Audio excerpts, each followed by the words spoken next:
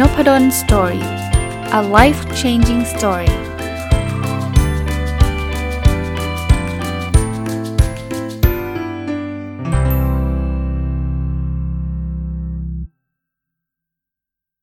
วัสดีครับยินดีต้อนรับเข้าสู่ Nopadon Story Podcast นะครับวันนี้หยิบหนังสือเล่มหนึ่งที่อ่านจบมาสัก2สัปดาห์นะครับนำมารีวิวนะครับหนังสือเล่มนี้ชื่อว่าชีวิต Work Life Balance นะครับเป็นหนังสือแปลคนเขียนคือคุณอันซอนมินนะครับเนื่องจากหนังสือไม่ได้อยู่ในมือก็เลยไม่ได้บอกชื่อคนแปลนะครับคือผมซื้อมาหรือว่าได้รับแจกมาไม่แน่ใจจากสำนักพิมพ์แต่เอาเป็นว่าหนังสือชื่อมันน่าสนใจอ่ะเราเคยคือเขาแปลน่าจะแปลมาจากภาษาเกาหลีแหละคุณอันซอนบินเป็นคนเกาหลีแต่ว่าไม่รู้ออริจินอลเนี่ยตั้งชื่อว่าอะไรแต่ว่านี้เป็นชื่อที่ดูครีเอทีฟ work life balance เนี่ยปกติมันคือ work แปลว่างาน life แปลว่าชีวิต balance แปลว่า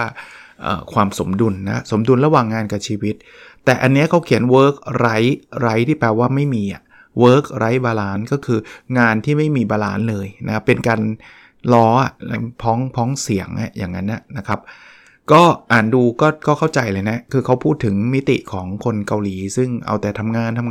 จนกระทั่งแบบเบิร์นเอาท์กันไปหมดไฟกันไปอะไรเงี้ยก็จะมีเรื่องราวที่เขาเล่าก็ผมว่าที่หยิบมาอ่านเพราะว่าเมื่อไม่นานมานี้เนี่ยได้เชิญท่านอาจารย์เดี๋ยวจะมาเล่าให้ฟังเซสชันนั้นด้วยนะครับท่านอาจารย์เจนนิเฟอร์นะครับซึ่งมาจากคณะจิตวิทยาจุฬาเนี่ยมาบรรยายเรื่องเกี่ยวข้องกับเบิร์นเอาท์ซึ่งผมจดโหได้ 6-7 หน้าเลยเผื่อว่าจะมาเป็นประโยชน์กับผู้ฟังในNopadon Storyด้วยแต่เดี๋ยวขอรีวิวหนังสือก่อนนะครับสัปดาห์นี้ขอเป็นเน้นการรีวิวหนังสือก่อนแล้วก็เดี๋ยวมีโอกาสเนี่ยจะเอาเรื่องราวที่ท่านอาจารย์เจนนิเฟอร์ชวโนวานิชเนี่ยมาพูดคุยเนี่ยมาสอนเกี่ยวกับ OKR เนี่ยแต่เขาก็พูดถึงเรื่องของการเบิร์นเอาท์เนี่ยจะมาเล่าให้ฟังด้วยนะครับผมกลับมานะหนังสือเล่มนี้ Work Life Balance ของคุณอันซอมมินเนี่ยผมอ่านแล้วเนี่ยผมได้ข้อคิดมาทั้งหมด10ข้อนะครับข้อแรกนะครับการสร้างความสมดุลระหว่างงานกับชีวิตจะต้องไม่สร้างความเดือดร้อนให้กับผู้อื่นนะครับคือ point เนี่ยเราอยากจะมี work life balance แหละความสมดุลระหว่างงานกับชีวิตแต่ถ้าเกิดคุณบอกว่าเฮ้ยฉันจะ work life balance ไว้เพราะฉะนั้นเนี่ยสมมุติว่ามันเป็นงานของทีมแล้วตอนนี้มันอยู่กับคุณเนี่ยแล้วมันจะต้องส่งวันนี้ถ้าไม่ส่งวันนี้ลูกค้าจะไม่ได้รับของสมมุตินะแล้วก็จะบริษัทจะโดนปรับ1,000,000แล้วคุณบอกไม่ได้วันนี้จะไปดูหนังละอันเนี้ยมันก็เข้าใจนะ work life balance แต่คุณทำแบบนี้คุณโดนไล่ออกแน่นอนนะเพราะว่าอะไรเพราะว่าคุณไปทำในจังหวะเวลาที่มันไม่เหมาะสมนะครับเพราะฉะนั้นเนี่ยการสร้างความสมดุลสำคัญไหมสำคัญนะครับแต่ถ้าเกิดคุณไปสร้างความสมดุลในจังหวะแบบนี้คือจังหวะที่พวกนี้จะส่งงานแล้วคุณอยู่กับคุณแล้วคุณไม่ทำแล้วคุณบอกว่าคุณจะไปดูหนังกับแฟนมันก็คงไม่ค่อยดีเท่าไหร่นะครับข้อ2ครับหลายองค์กรเนี่ยให้ความสำคัญกับระยะเวลาในการนั่งอยู่ในที่ทำงานมากกว่าการทำงานอย่างมีประสิทธิภาพมันเป็นคำเขียนที่ตรงมากนะครับคือหลายที่เลยเนี่ยไปแวลูว่าถ้าคุณกลับดึกคุณจะเท่คุณจะดีคุณจะดูแบบดูเจ๋งอ่ะดูเป็นคนทุ่มเทอะไรเงี้ยทั้งนี่จริงอยู่ดึกบางทีก็นั่งเล่นอะไรก็ไม่รู้นะผมเคยเจอแม้กระทั่งแบบนี้นะครับอันนี้เพลินโชคดีไม่ใช่ตัวผมโดยตรงนะผมเป็นคนที่โชคดีเหมือนกันนะในเรื่องการทำงานเนี่ยยังไม่ค่อยได้เจออะไรแบบนี้มากนักไม่ใช่ไม่มีนะครับมีแต่ว่าไม่เจอมากนักแต่ว่าเนี้ยเป็นคนที่ผมรู้จักใกล้ชิดขออนุญาตไม่เอ่ยนามแล้วกันเพราะว่ามันก็เป็นเรื่องที่ไม่ค่อยดีคือที่ทำงานเขาเนี่ยมันมีวัฒนธรรมว่าใครกลับดึกคนนั้นดูเจ๋งใครกลับดึกคนนั้นดูเท่ผมพูดแบบนี้เนี่ยผมไม่ได้ต่อต้านกันกลับดึกนะครับกลับดึกถ้าสำคัญจำเป็นคุณต้องอยู่ก็อยู่แต่ว่าอันนี้มันกลับกันคือกลางวันไม่ทำงานเพราะว่าถ้าเกิดคุณทำงานตอนกลางวันจบเร็วเนี่ยคุณก็จะไม่รู้จะอยู่ต่อไปทำอะไรใช่ไหมเขาก็จะเดินไปเดินมามันเป็นแบบนี้จริงๆนะคือไม่ค่อยซีเรียสไม่ค่อยทำแล้วพอ 5 โมงปุ๊บเริ่มทำงานแล้วเหตุผลเพราะเขาอยากจะอยู่ดึกแล้ว conversation หรือว่าบทสนทนาที่เขาคุยกันเนี่ยเมื่อคืนกลับกี่โมงเฮ้ยเรากลับ 2:00 เฮ้ยเร็วนี่ว่าเรา 3:00 เฮ้ย2คนนี่เร็วนะผม 4:00 คือยิ่งดึกยิ่งเท่แต่ว่าอย่างที่ผมบอกถ้าดึกจำเป็นต้องทำแต่ว่าอันนี้คือดึกแบบแข่งกันดึก แล้วก็นั่งเล่นกันเฮฮาคือดึกดูเป็นอะไรที่แบบคูลมากภาษาอังกฤษคูลก็คือดูเจ๋งมากผมว่าถ้าที่ทำงานที่ไหนไปเน้นแบบเนี้ยผมว่าไม่น่าจะเวิร์กมั้งนะครับคือเน้นระยะเวลาใครนั่งทำงานนี้ทำงานเยอะคนนั้นเท่ใครบางคนทำงานเสร็จเร็วทุกอย่างดีประสิทธิภาพ5 โมงเสร็จกลับกลายเป็นวายไม่ทุ่มเทอันเนี้ยผมว่าก็แล้วแต่นะครับไม่อยากจัดแต่ว่าองค์กรแบบนี้ก็ดูแปลกนะครับข้อ3ครับการทำงานล่วงเวลาไม่ได้ทำให้ประสิทธิภาพการทำงานเพิ่มขึ้นอันนี้ก็จริงนะคุณลองนึกภาพตัดเคสที่บอกว่ากลางวันไม่ยอมทำแล้วมานั่งทำตอนกลางคืนกันนะเอาเคสที่ทำงานกันจริงจังเนี่ยยังไงก็ตามครับทำงานล่วงเวลาเนี่ยเราเหนื่อยล้าแน่นอนถ้าเกิดคุณทำงานตั้งแต่ตอน 8 โมงเช้าจนถึง 5 โมงเย็นแล้วเนี่ยคุณหมดแล้วนะเอาตรงๆคุณหมดแล้วนะแต่ถ้าเกิดองค์กรบอกไม่ได้คุณต้องทำต่อเนี่ยการทำงานล่วงเวลาไม่ดีทั้ง2ฝ่ายของพนักงานก็เหนื่อยล้าแล้วเหนื่อยล้าเนี่ยสุขภาพคุณแย่นะครับคุณทำงานวันละ12 ชั่วโมง16 ชั่วโมง20 ชั่วโมงเนี่ยมันก็ไม่ไหวคุณไม่ได้นอนอ่ะคุณก็แย่นะครับองค์กรก็ไม่ได้ดีอะไรนะครับเพราะว่าผลงานที่ได้เนี่ยไม่คุ้มนะครับเพราะอะไรครับทำงานล่วงเวลาต้องจ่าย OT นะ OT มันก็ต้องมีจะเรียกว่าอะไรนะค่าจ้างที่มันแพงกว่าค่าจ้างปกติอาจจะ 1.5 เท่าอะไรเงี้ยหรือถ้าเป็นวันเสาร์วันอาทิตย์น่าจะ3 เท่าผมไม่แน่ใจจำนวนเท่านะแต่ว่ามันจ่ายแพงกว่าปกติแน่นอนแต่คุณกำลังเอาเงินที่จ่ายแพงเนี่ยไปจ้างพนักงานที่อ่อนล้าแล้วไม่มีไอเดียเครียดเหนื่อยมันไม่ค่อยคุ้มระยะสั้นเนี่ยเข้าใจคือมันต้องทำไม่งั้นเนี่ยองค์กรเสียหายเข้าใจแต่ระยะยาวไม่ดีเลยระยะยาวเนี่ยนี่ผมเล่นตรงๆนะถ้าเกิดคุณจะจ้างคนหนึ่งเนี่ยแล้วจะต้องทำ OT ทุกวันละ5 ชั่วโมงเนี่ยคุณเอาเงินนั้นนะจ้างพนักงานใหม่ดีกว่าจะคุ้มกว่าแล้ววินเลยคอสที่บางคนบอกแต่มันมีพนักงานใหม่มันมีคอสสูงนะแต่ถ้าเทียบกับผลงานน่ะผมเชื่อว่าถ้าเกิดคุณจ้างพนักงานใหม่เก่งๆสักคนหนึ่งเนี่ยนะผลงานจะดีกว่าที่คุณจะไปเอาพนักงานคนเดิมแล้วลากให้เขาทำ OT อีก6 ชั่วโมงแน่ๆครับแถมคอสอย่างที่ผมบอก 1.5 เท่ามันแพงกว่าเยอะนะครับเพราะฉะนั้นเนี่ยต้องระวังนะครับข้อ4ครับเขามีข้อสังเกตข้อหนึ่งซึ่งน่าสนใจนะครับว่าเรามีแต่กำหนดเวลาเข้างานแต่ไม่ค่อยมีกำหนดเวลาเลิกงานบางคนมีไง 8 โมงถึง 5 โมงไม่ครับคือมีจริงคุณเขียนจริงว่า 8 โมงถึง 5 โมงแต่คนที่ทำงานเกิน 5 โมงคุณก็ไม่เห็นเดือดร้อนแต่ถ้าเกิดเขามาทำงานสายหลัง 8 โมง 1 นาทีคุณให้เขารูดบัตรอะนึกออกปะคือคุณให้เขารูดบัตรว่าสาย 1 นาทีหักเงินเดือนคุณมีบทลงโทษใช่ไหมสายแต่ถ้าอย่างเงี้ยคุณควรจะมีบอกว่า 5 โมงแล้วคุณต้องกลับถ้าไม่กลับโดนลงโทษนะมันต้องมีแบบนี้ดิถูกปะแต่ไม่ครับมันเหมือนองค์กรบอกว่าคุณเข้าตรงแต่คุณจะเลิกช้าก็เรื่องของคุณได้เต็มที่ซึ่งบางทีมองในอีกมุมนึงก็ไม่แฟร์เหมือนกันนะเพราะว่าคุณใช้งานเขาเกินกว่าที่ตกลงกันไว้อะผมก็พูดอีกแบบนึงด้วยนะผมก็ไม่ได้บอกว่าเฮ้ยแหมเกินไปก็ไม่ได้เลยมันยืดหยุ่นไม่ได้ไม่ใช่ครับผมก็เข้าใจนะบางคนบอกอันนี้ไงทำงานเนี่ยจะมาเป๊ะแบบนี้ก็ไม่เจริญหรอกคุณถ้าจะเจริญเติบโตในที่ทำงานคุณก็ต้องทุ่มเทคุณต้องทำถึง 3 ทุ่ม 5 ทุ่มก็มันก็มีความคิดแบบนี้เช่นเดียวกันครับแต่ผมกำลังมองว่าถ้าทำแบบนี้ไปเรื่อยๆเนี่ยผมไม่รู้นะคือแต่ละคนอาจจะมีเป้าหมายชีวิตต่างกันหรือว่ามีมุมคิดต่างกันก็ได้แต่ทำแบบนี้สำหรับพนักงานเองผมก็คิดว่าผมคอนเซิร์นเรื่องสุขภาพเป็นเรื่องแรกเพราะว่าสุขภาพก็เป็นสิ่งสำคัญแล้วในที่สุดมันคือตัวคุณนะไม่มีใครช่วยคุณได้หรอกถ้าเกิดสุขภาพคุณไม่ดีความสัมพันธ์ที่คุณมีกับครอบครัวก็จะลดลงคุณก็ต้องแลกนะบางคนก็ยอมแลกก็โอเคถ้าเกิดคุณเข้าใจในมุมนี้แล้วคุณจะแลกบอกว่าช่างมันสุขภาพเอาไว้ค่อยว่ากันความสัมพันธ์กับครอบครัวเอาไว้ค่อยว่ากันเพราะฉะนั้นเนี่ยฉันจะเอาตำแหน่ง CEO ก่อนก็โอเคครับมันก็ชีวิตของแต่ละคนก็ไม่เหมือนกันเพียงแต่ว่า point คือคุณเข้าใจในมุมนี้แล้วเท่านั้นเองนะครับข้อที่5นะครับฝึกคิดว่าแม้คนอื่นจะไม่ยอมรับเราก็ไม่เป็นไรคือบางทีในการทำงานเนี่ยนะที่เราทำกันดึกๆที่เราทำกันแบบลากตัวเองไม่ไหวแล้วเนี่ยบางคนก็บอกไม่ได้อยากทำนะแต่กลัวคนอื่นไม่ยอมรับพอเรามีความกลัวแบบนี้เราก็จะถูก pressure ถูกกดดันหรือเลวร้ายกว่านั้นเนี่ยหลายคนถูกเขาเรียกว่าอะไรนะหลอกใช้ เฮ้ยต้องทำสิถ้าไม่ทำเดี๋ยวเพื่อนไม่รับไม่ยอมรับนะไม่ทำเพื่อทีมได้ยังไงแล้วบางคนก็คอนเซิร์นเรื่องนี้เยอะก็ไม่ได้เว้ยเราจะกลับก่อนไม่ได้บางทีงานตัวเองจบนะแต่เพื่อนงานไม่เสร็จคุณก็ต้องทำท่าเหมือนงานไม่เสร็จบางทีงานจบแล้วคุณควรจะกลับได้แล้วก็เกรงใจกลัวกลับก่อนแล้วจะดูไม่ดีเพื่อนจะไม่รัก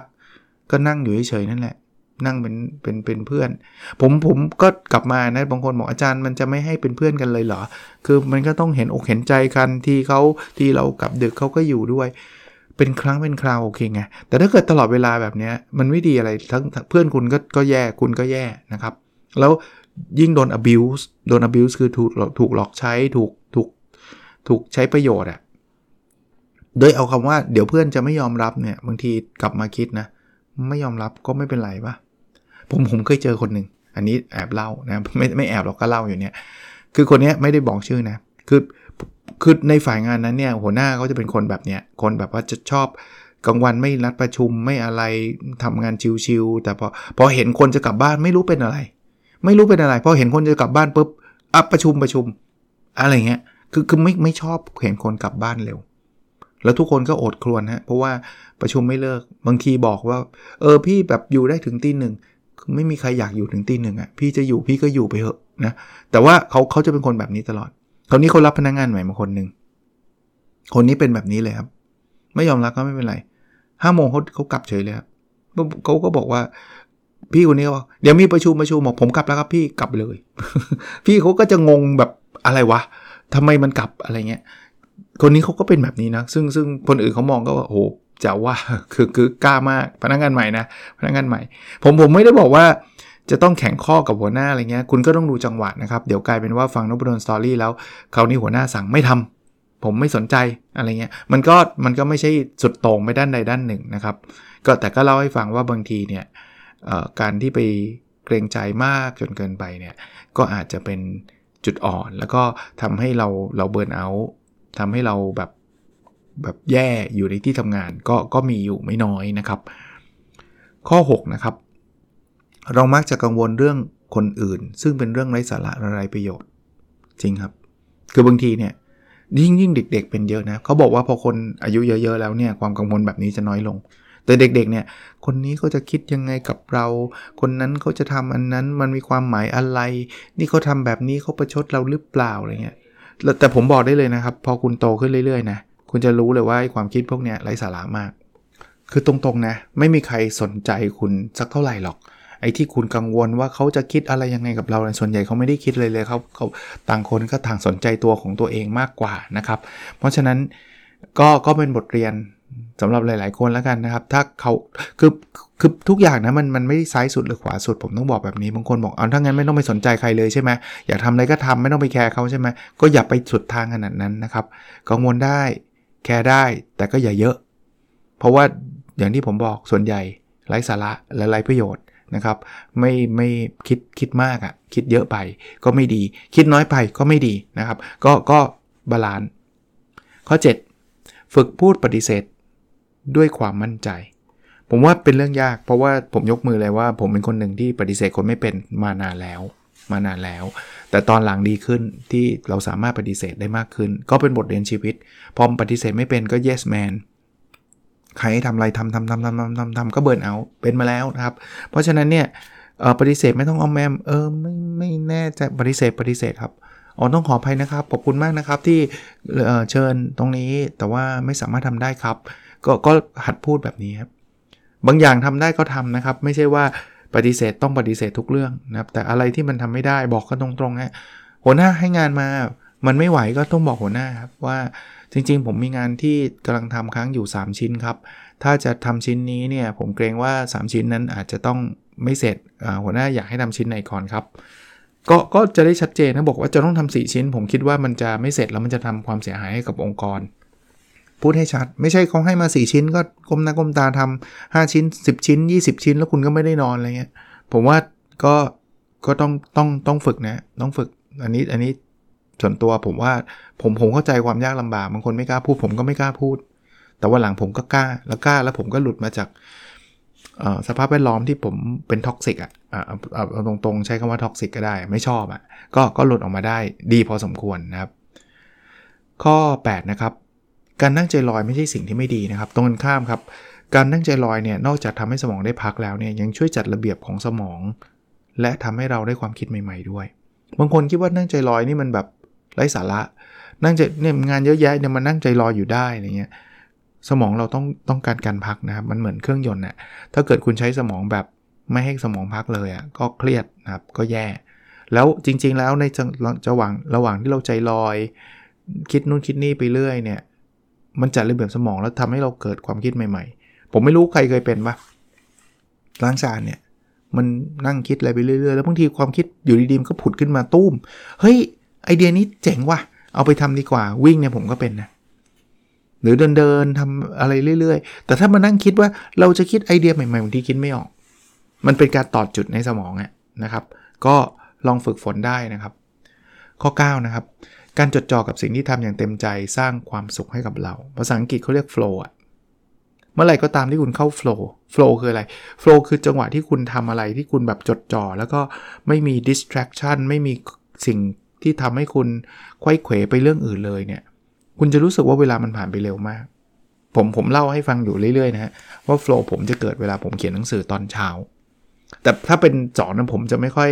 มีโอกาสได้เขียนตอนเช้าเท่าไหร่แต่ถ้าเกิดวันเสาร์หรือวันอาทิตย์ที่ผมอยู่บ้านเนี่ยตอนเช้าผมเขียนเนี่ยแป๊บเดียวเที่ยงเลยแป๊บเดียวจริงๆนะเหลือบมองจากเที่ยงแล้วมันเร็วจังเพราะมันเข้าโฟลว์ไงโฟลว์เนี่ยมันต้องทำอะไรที่ยากกว่าความสามารถเรานิดๆง่ายไปจะไม่เข้าเพราะมันเบื่อยากไปจะไม่เข้าเพราะว่าเราเซ็งเราทำไม่ได้โฟลว์มันคือยากกว่าความสามารถเรานิดๆมันจะไปได้ครับอันนี้คือโฟลว์แล้วเรามีเข้ามิติแบบนี้เราจะมีความสุขแล้วข้อสุดท้ายนะครับกิจกรรมยามว่างเป็นสิ่งจำเป็นคุณอย่าคิดว่าการดู Netflix เป็นสิ่งที่แย่คุณอย่าคิดว่าการตีแบดเป็นสิ่งที่ไร้สาระไม่มีประโยชน์คือพวกงานอดิเรกเนี่ยทำได้เพียงแต่ก็อย่าเยอะไปบางคนบอกเสร็จอาจารย์นพดลบอก Netflix จำเป็นจัดไป8ชั่วโมงไม่นอนก็เยอะไปนะครับก็เอาให้พอเหมาะพอสมแต่ว่าอย่ารู้สึกผิดที่พูดแบบนี้ผมก็เคยเป็นแต่ก่อนเนี่ยเกือบจะหรือเป็นแล้วก็ไม่รู้นะที่เขาเรียกว่า workaholic คือหยุดปุ๊บ guilty เลยหยุดปุ๊บ guilty เลยแค่หยุดไปดูทีวีก็รู้สึกผิดแล้วว่างานมันรออยู่อันนี้เกินไปแล้วผมทำมาแล้วก็เบิร์นเอาท์มาแล้วจังหวะเบิร์นเอาท์มันไม่อยากทำอะไรเลยนะสุขภาพทรุดโทรมคือเซ็งเลยคือแบบตื่นมาก็ไม่มีความสุขเลยแบบนั้นอย่าให้เป็นแบบนั้นนะครับโอเควันนี้ก็ขอรีวิว10ข้อที่ได้จากหนังสือที่ชื่อว่าชีวิต Work Life Balance ไรที่แปลว่าไม่มีของคุณอันซอนมินนะครับอันซองมินก็ลองไปหาอ่านได้หนังสือแปลนะครับเขาก็พูดถึงคอนเทกต์หรือว่าบริบทของเกาหลีนะโอเคครับวันนี้คงประมาณนี้นะครับแล้วเราพบกันในเอพิโซดถัดไปครับสวัสดีครับ